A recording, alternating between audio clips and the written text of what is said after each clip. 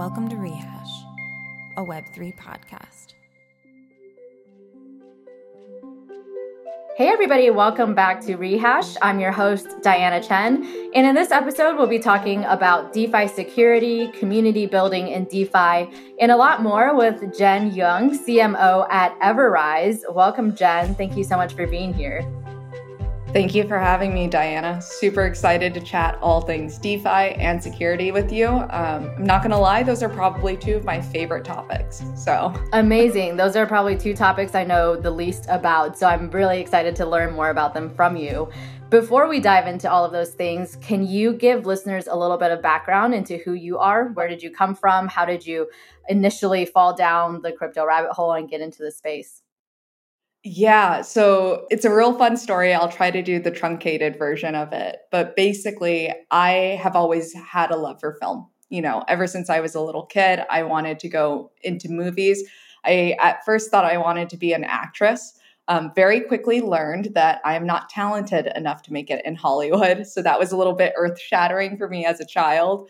But I love the way things were framed, the production quality, the cinematic value, and the way, you know, people would frame up these various shots. And there was something really magical about that to me.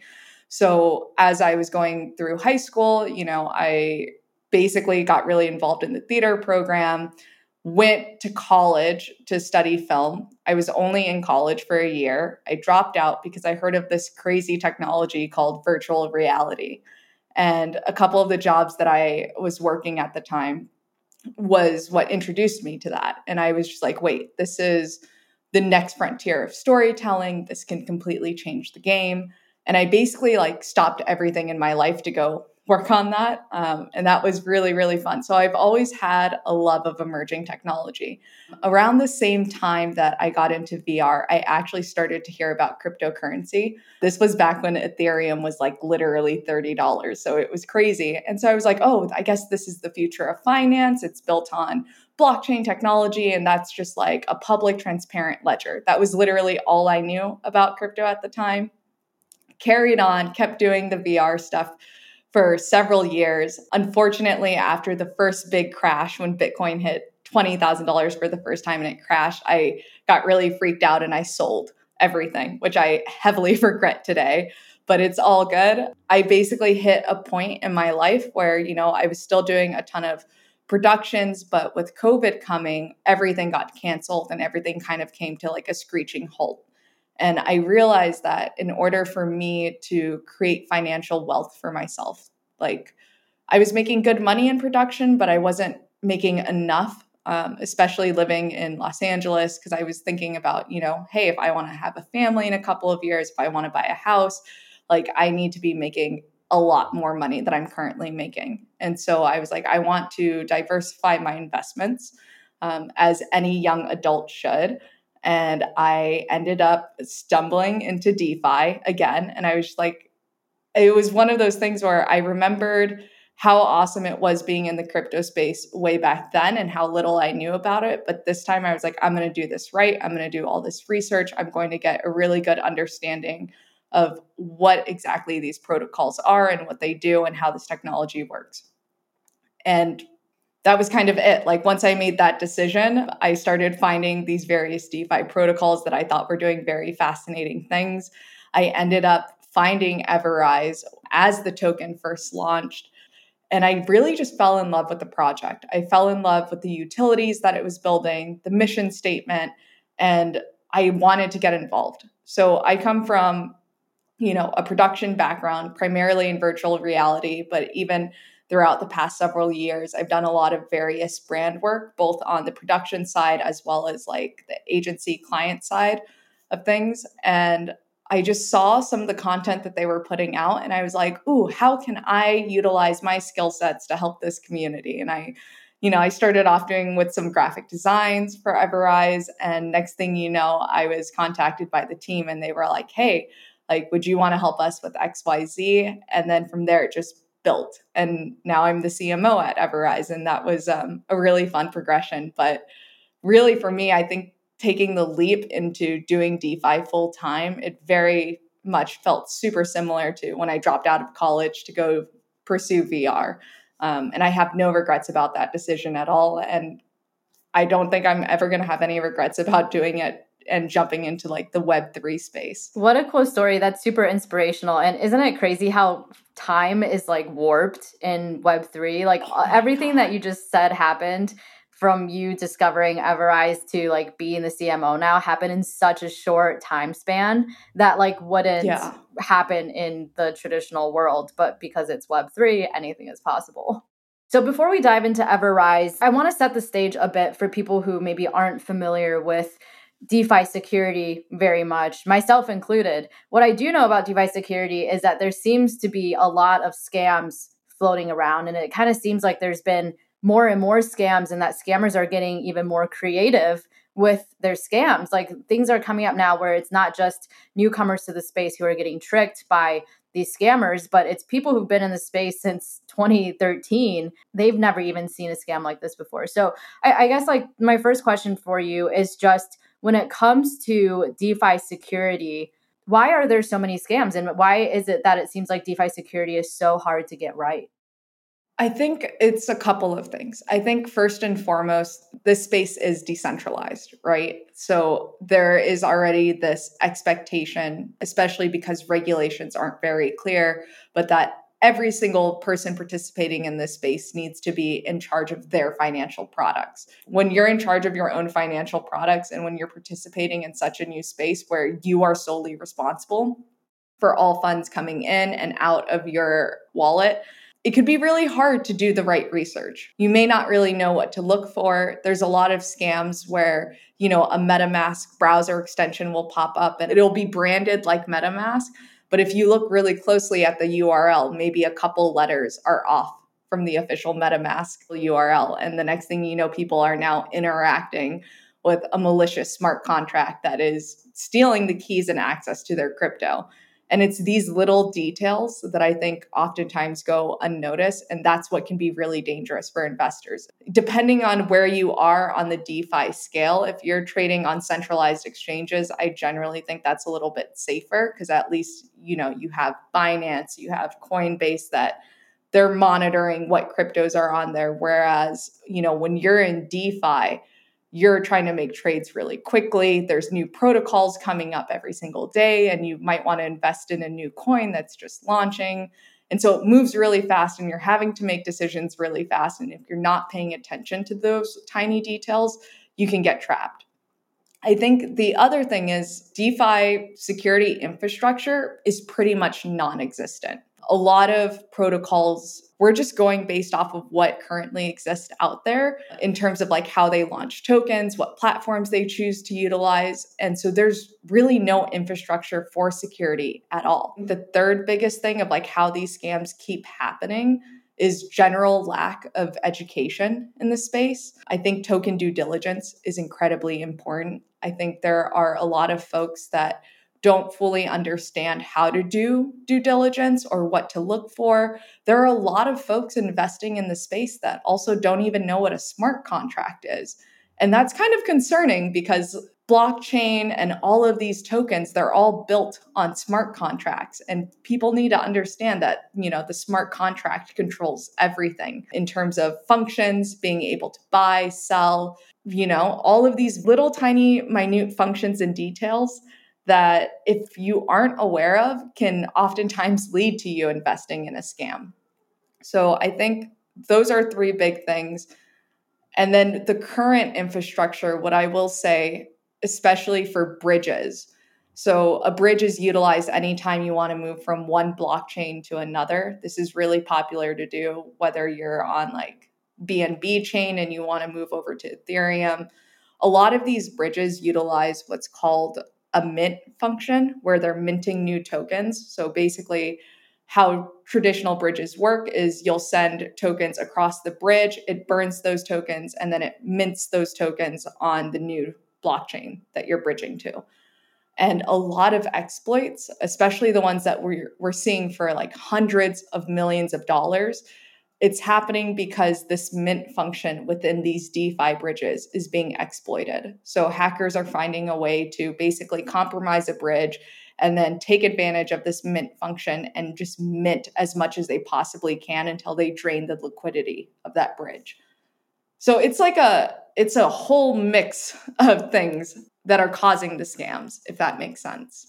Yeah, definitely. So for users from their perspective, if users want to check out a new DeFi protocol, for instance, use something that isn't Coinbase, isn't something that they've heard of before, maybe it's a new protocol, it seems, exciting and cool for whatever reasons.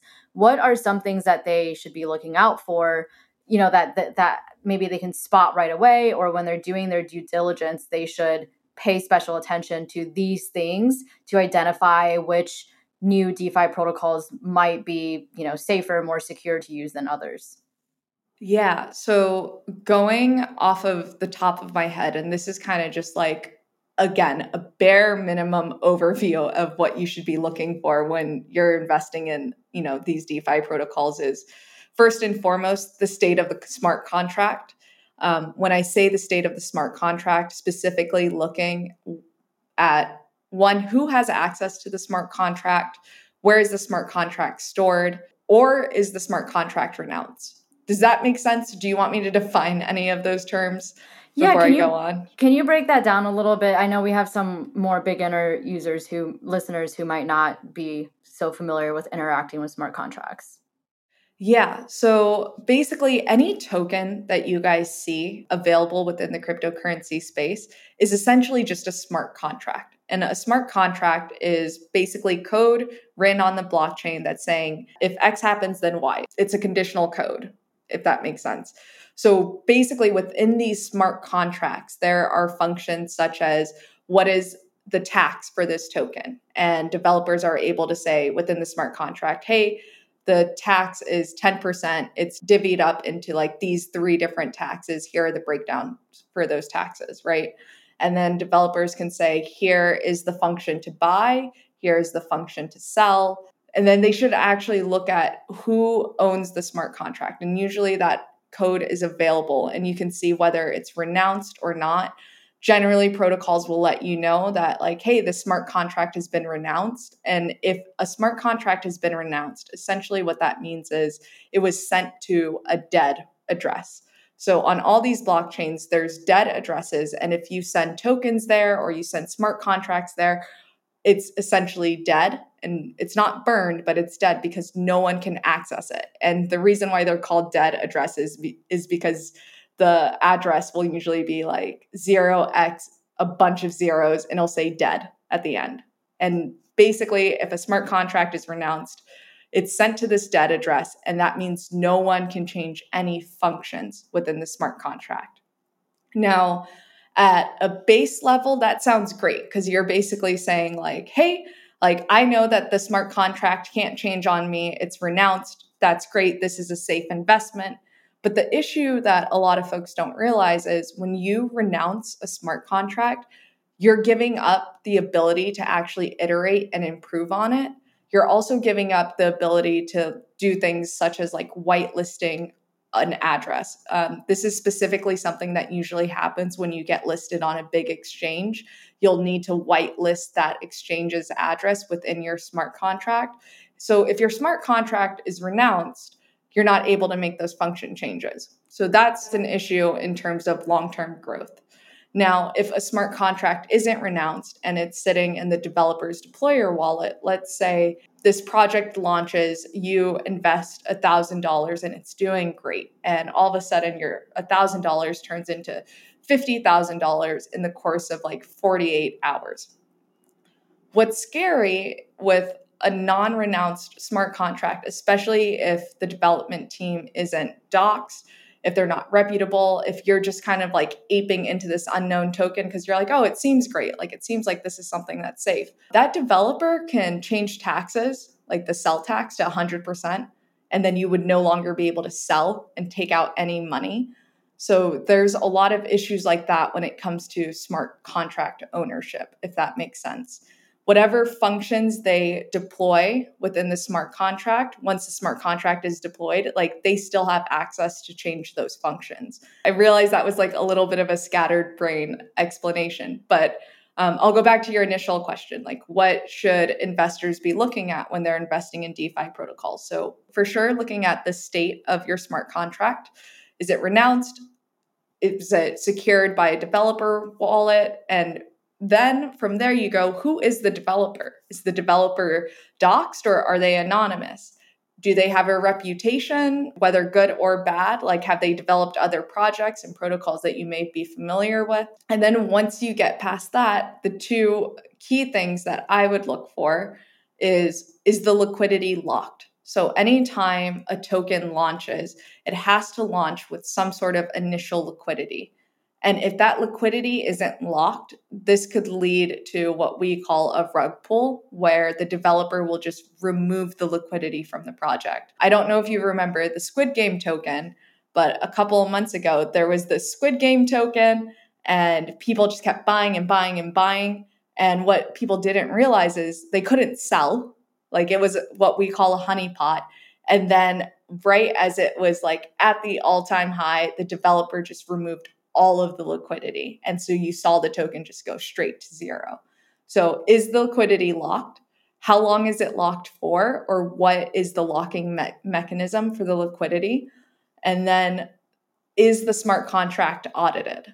So there are a bunch of like smart contract audit firms. There's Omnicia, Chainsulting. Certic is another big one that audits smart contracts to look for risk within the code. And so I would say if you're new to this space, you definitely should not be investing in any token that is not audited. Like, that is a huge red flag right there if it hasn't had an audit yet.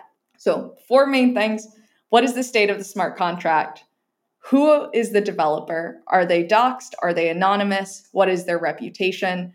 Do you believe that they can build what they're saying they're trying to build? Number 4, is the liquidity locked? If it is locked, how long is it locked for? And is the smart contract audited? Wow, thank you for breaking that down. That was probably the clearest explanation of DeFi security I've ever heard. And it's probably a good thing that I don't invest too much in DeFi protocols because I did not know those things beforehand. Not yet. We will get you in there. That's what we're here to do. So go ahead and tell people what Everrise is. Explain a little better what Everrise does and how it helps improve DeFi security. Everrise is a blockchain technology solutions company, and what we focus on building is multi-chain DeFi security infrastructure products.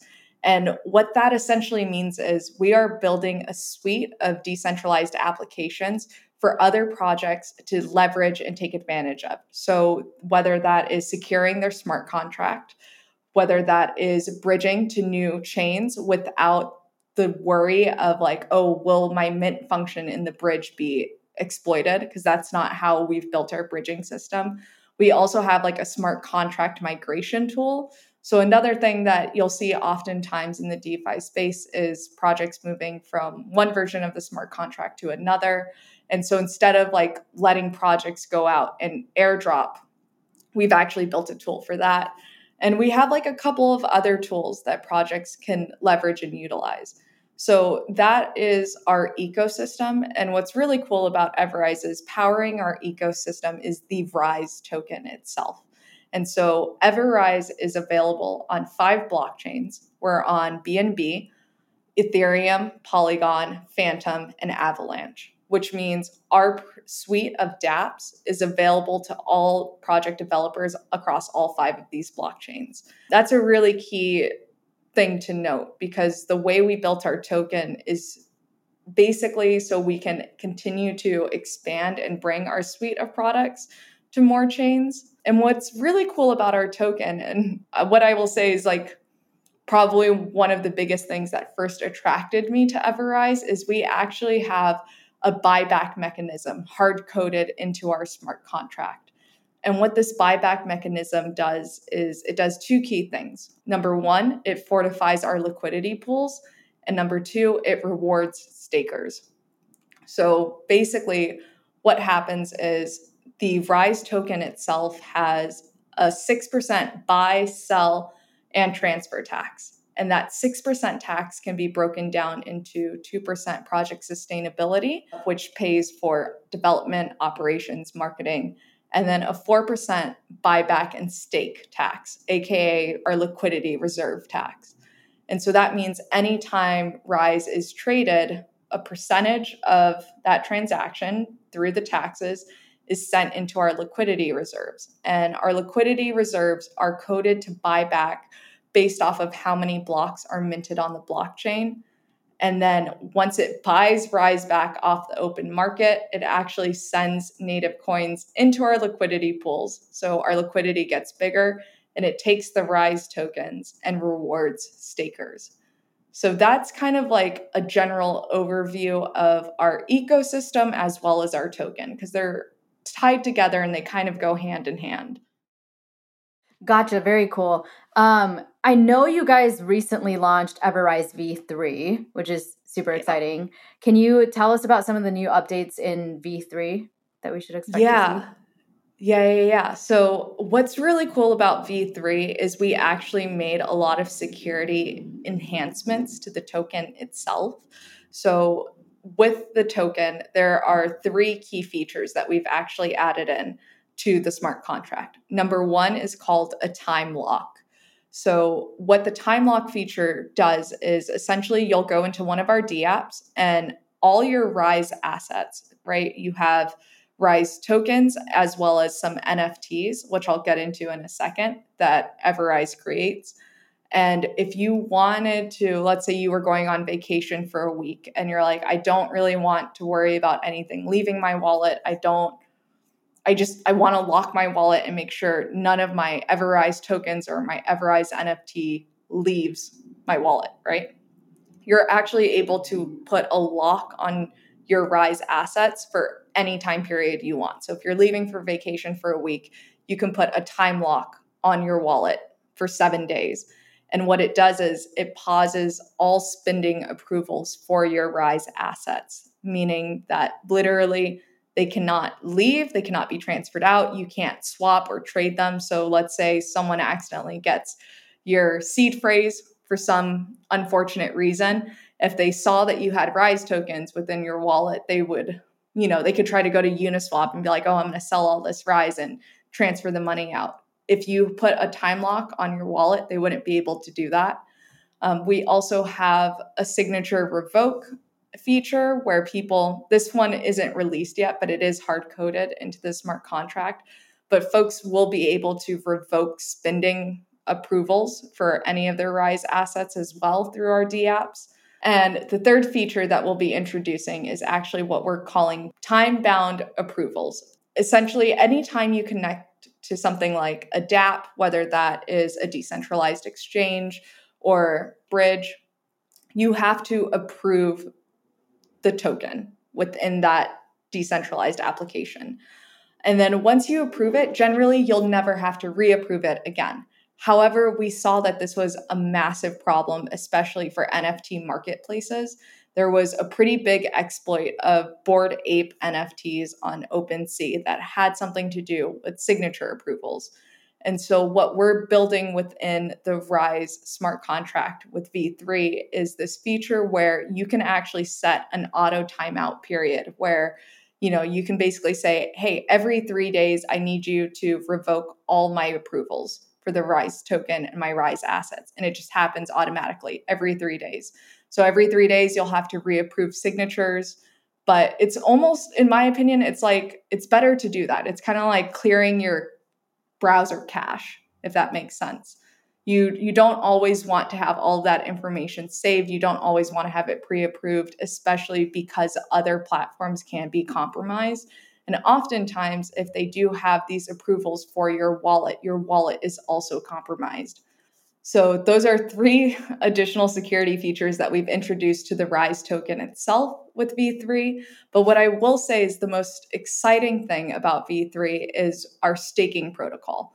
So with V3, we created something called the NFT Staking Lab. And so now when you stake Rise, you get an on-chain utility NFT, and this NFT becomes tethered to your stake Rise.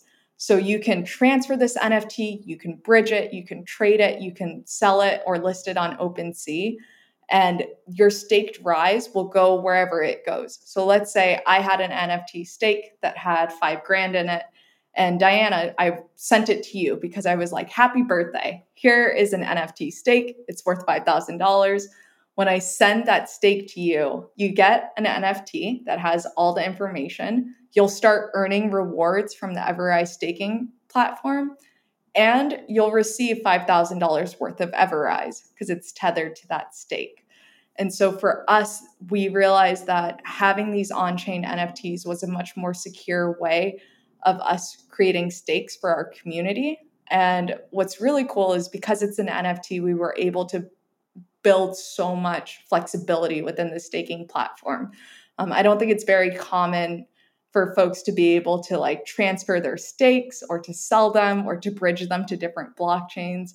So that was something that we were incredibly excited to do. Yeah, we had Ben Lakoff from Charged Particles on recently. I don't know if you're familiar with them, but they have some like similar features. They're not so much focused on security as much as some of those other features you mentioned, like the time locking feature and the just being able to, build more utility into your NFTs than what most people are used to seeing. Tell me a little bit more about these dApps that are on Everrise. How can other people come into this protocol and build on top of it? Yeah, so I think that's a really good question. I think what's interesting about the Everrise dApps in general is it's not like anyone can just come in and say like, hey, I'm going to build on top of this. Because Everrise itself is a company, there is like that B2B interaction, right? Where they're like, hey, we want to leverage your bridge, or hey, we want to leverage XYZ.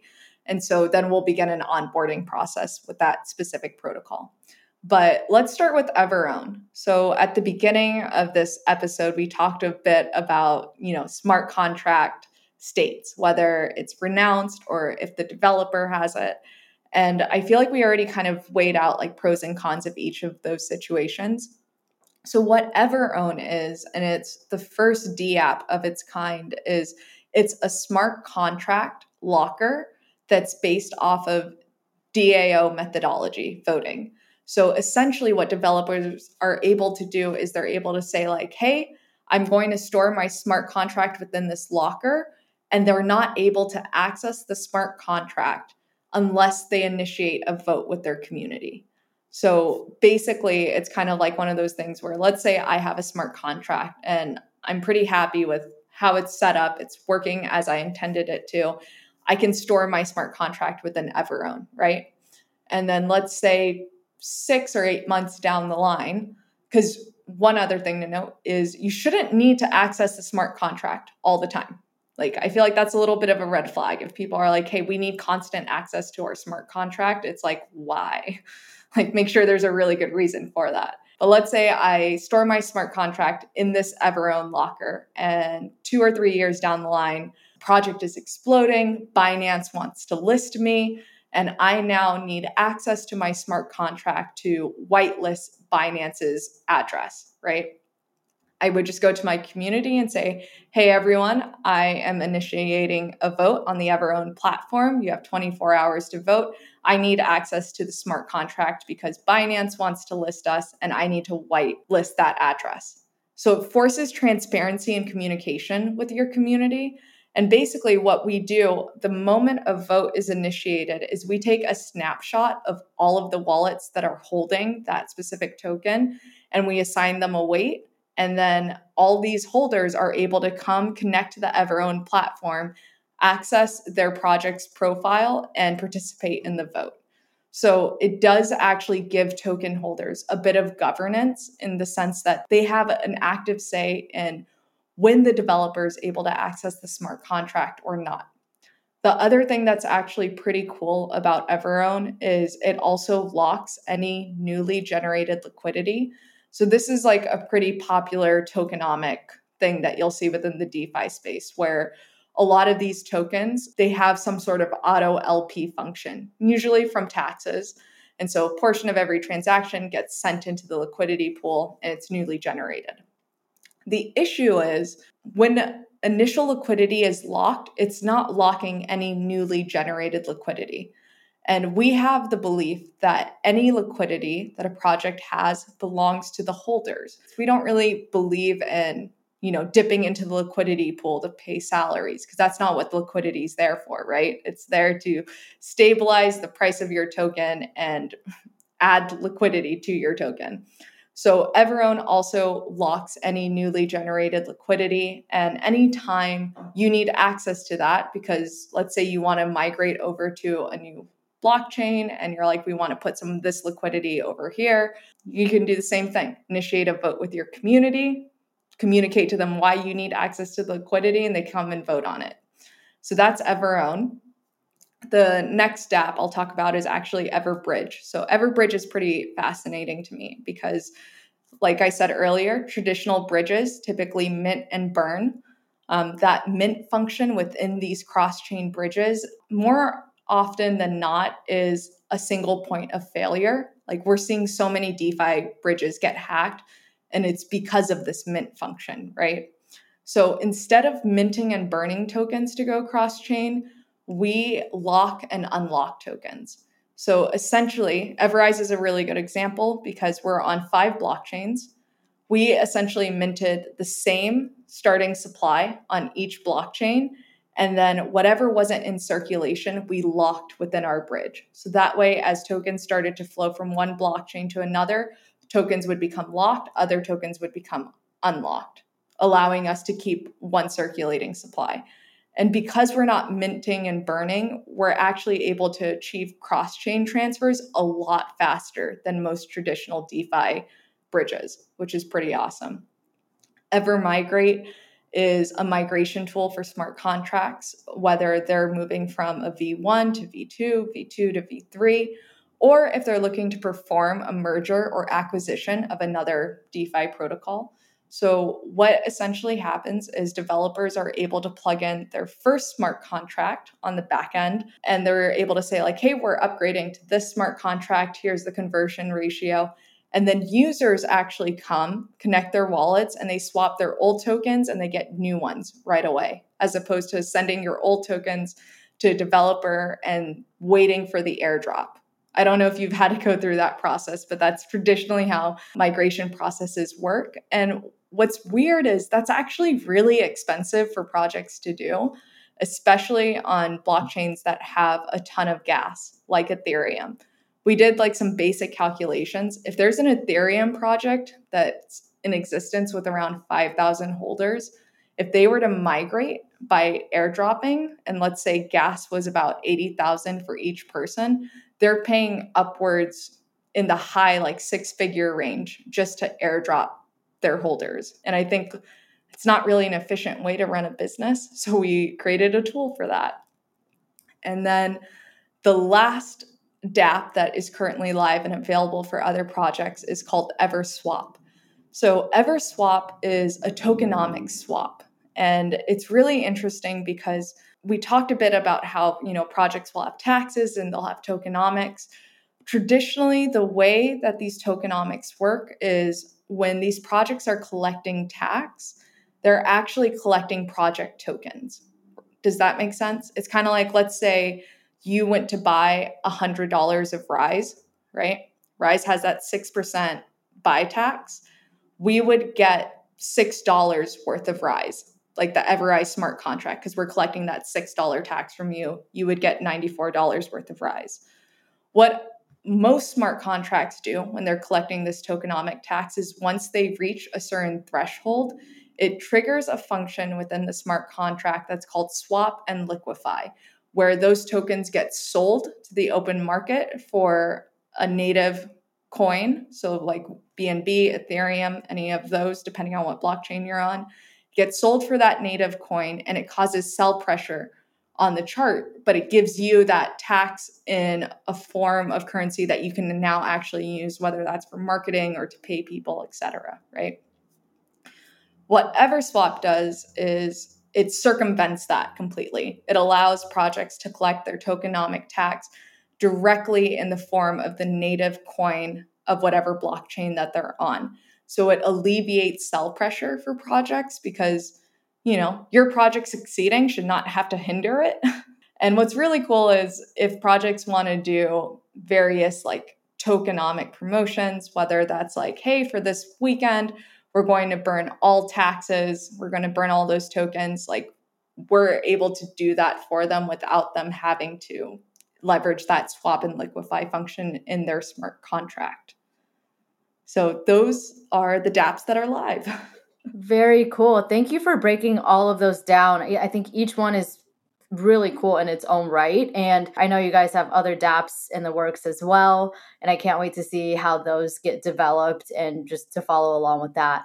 Another thing that I think is actually really cool about Everise that we haven't really talked about is how strong the Everise community is. That's something that I've noticed. Yeah. And, as CMO, like I think I always say like content and community are so tied together. I think marketing and community are so tied together in Web3 that you can't really have one without the other. So from your experience with building community at Everise and, sort of like being deep in this DeFi space in general, how do you see community playing a role in the DeFi space that's really just unique to DeFi and maybe a little different from community building in NFTs or, in different areas?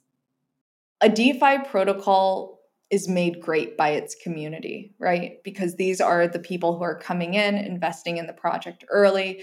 They're the ones that are allowing you and giving you the time to build and to do what you need to do. And I think what's really unique specifically about the Everise community is they all see the utility that Everise has and the potential that it actually has to impact the Web3 space.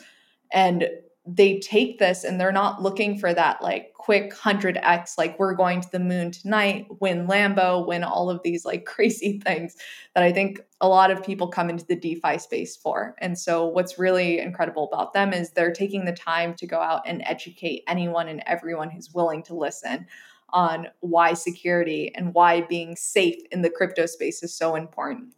So I guess the biggest differentiator I would see between DeFi communities versus like NFT communities is like, I think it's like that commitment to the project, the constant engagement and education, because like, look, I can work with influencers, I can do paid ad campaigns, I can do press, but like all of that is nothing if it's not further amplified by a community.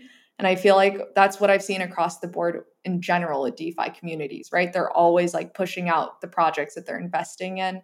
But I think our community is really special because they do it for Everise in a way that I actually don't really see for other DeFi protocols. They're actually taking the time to like break down these crazy concepts that, you and I just went over in this episode. Like, what is a smart contract? What is liquidity being locked? Like, how does all of this work? And so when you have thousands and thousands of people doing that, it's a really powerful mechanism for what I think can actually affect active change within the space. My dream for Everise is for Everise to be kind of like the first touch point for anyone interested in coming into DeFi. Like we have a ton of educational videos. We have a ton of different blogs that break down some of these topics.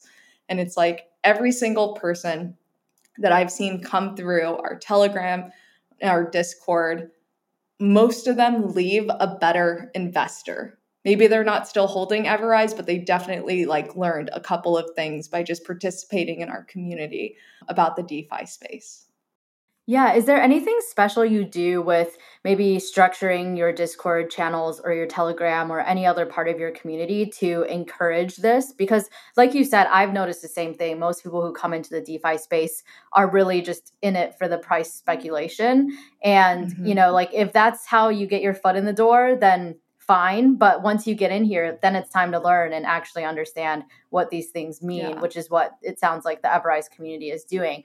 Is there anything you're doing that maybe other DeFi protocols aren't doing to encourage this kind of like education and like deeper thinking around these things instead of just mindless like price speculation when Lambo and things like that? Okay, I'll give you our secret sauce. I'm kidding. None of this is really a secret, but what we do is we host daily Twitter spaces every day, Monday through Friday.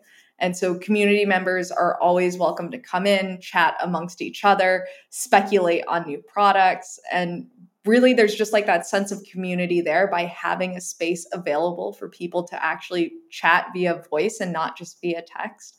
So we host a community space every single day. Every Tuesday, we do a community AMA where we'll have like key members from our leadership team, including myself and a couple other folks from our team, get on video as well as Twitter Spaces. We simultaneously stream it live on Twitter Spaces and YouTube to give people as many different places to interact. We're trying to meet our community where they are and not just always force them to come to one platform.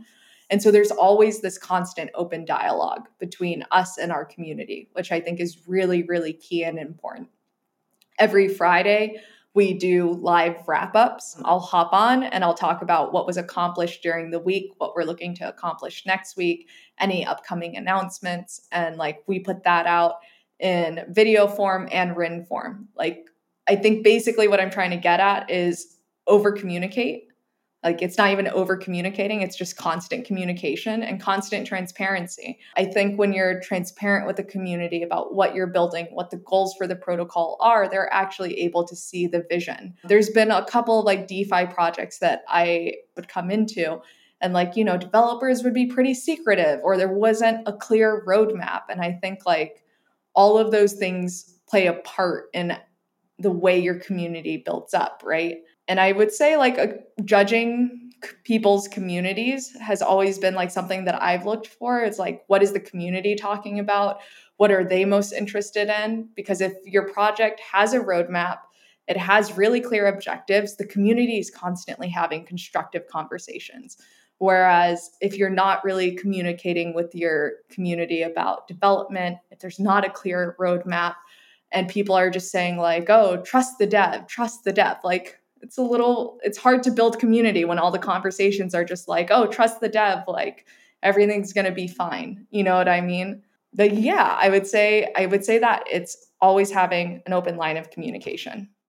I totally agree with that. I think especially in a fully remote distributed setting where everybody is just checking in from their screens and people can be from all over the world, like checking in async at different times. I think that over communication is so key, or it's not even over communication. Like you said, it's just constant communication and transparency and also listening, I think, to the community and hearing what they want, meeting them where they're at. I completely agree with you. And when I, check out new NFT projects, that's one of the first things I do is I hop in their Discord and I just see what the vibes are. Like, what are people talking about? Yeah. Do I am I having fun here? Do I see myself fitting in? Am I finding myself just jumping into conversations and engaging with random people in the Discord that I don't even know? Or am I kind of like, I have nothing to talk about with any of these people, or I'm off put by it, or like I just don't feel the vibes sort of thing. So yeah. I think that is a secret sauce, even though it sounds obvious in so many ways, like communicate. It sounds like marriage advice you get, right? Like what's the secret to 50 years of marriage? Communicate. Okay, great. But like really, it's really important. And I think it's really hard to do well, actually. Yeah, I think it's not enough to make an announcement in Telegram and pin it. That's not communicating with your community. Like even if you do it in Discord and you pin it and you have like a specific announcement channel, like stuff gets lost. People don't particularly like to scroll back and read. All this information should be readily available and accessible. And by like constantly having spaces, having official blog posts, gosh, like there are other DeFi protocols listening to this, like please start posting your stuff in the form of blogs. So that way there's just like a living record of your announcements. They're much easier to find. So like just doing those little things and making sure when you're putting information out, it's going through all of the channels. Like it's not easy, but once you get a system in place, it's very, very effective, especially when you're handling people's money that they've invested in you. Like you kind of owe it to your community to be transparent, in my opinion. 100%. I could not agree more with that. Yeah. Well, thank you so much, Jen. Do you have any final thoughts that you want to leave listeners with that maybe we didn't get a chance to talk about yet? No, I mean, I just want to say thank you for having me on. Everyone that's out there, if you're interested in participating in DeFi, like I know it can seem really overwhelming, but once you get a hang of the fundamentals, it's totally possible, and it becomes much easier to navigate. So just hang in there, do your research, do your due diligence, and, luckily everything's on the internet. So you can always research things and learn something new. Yes. And I think you're a huge inspiration towards that too, like given your background in VR and like completely non-finance things. And now, you being able to really dive deep and understand DeFi and then breaking all of the security aspects down for us in the beginning of this episode. I think that'll be a huge inspiration for a lot of people who maybe looked at DeFi as too scary or too overwhelming to get into. So thank you so much for doing that. And then last thing, Jenn, before you go, tell people where they can find you if they want to connect with you personally, and then where they can go to learn more about Everrise or get involved in the Everrise community. Yeah, so you guys can find me on Twitter at Jennifer. It's like JENNDEFER. But more interestingly, you guys can find Everrise at Everrise. So at EVER and then Rise. And then any of the Everrise community channels can be found at everrise.com/community. So if you guys are interested in learning more about DeFi security, DeFi in general, if you just have general questions about how to navigate this space, like jump into our community. There are so many knowledgeable people that are happy to explain the basics and fundamentals to you. Amazing. Thank you again so much, Jenn. And thank you everybody for tuning in as always. And we'll be back again soon with another episode of Rehash. Thanks for tuning in to this episode of Rehash. If you enjoyed this conversation and want to get involved in helping shape next season of the podcast, including nominating and voting on your favorite guests, go to rehash.mirror.xyz to join our crowdfund. And don't forget to rate, comment, and subscribe to help us get this podcast heard by as many people as possible. Thanks for being part of this community, and I can't wait to connect with many of you in Discord and Twitter soon.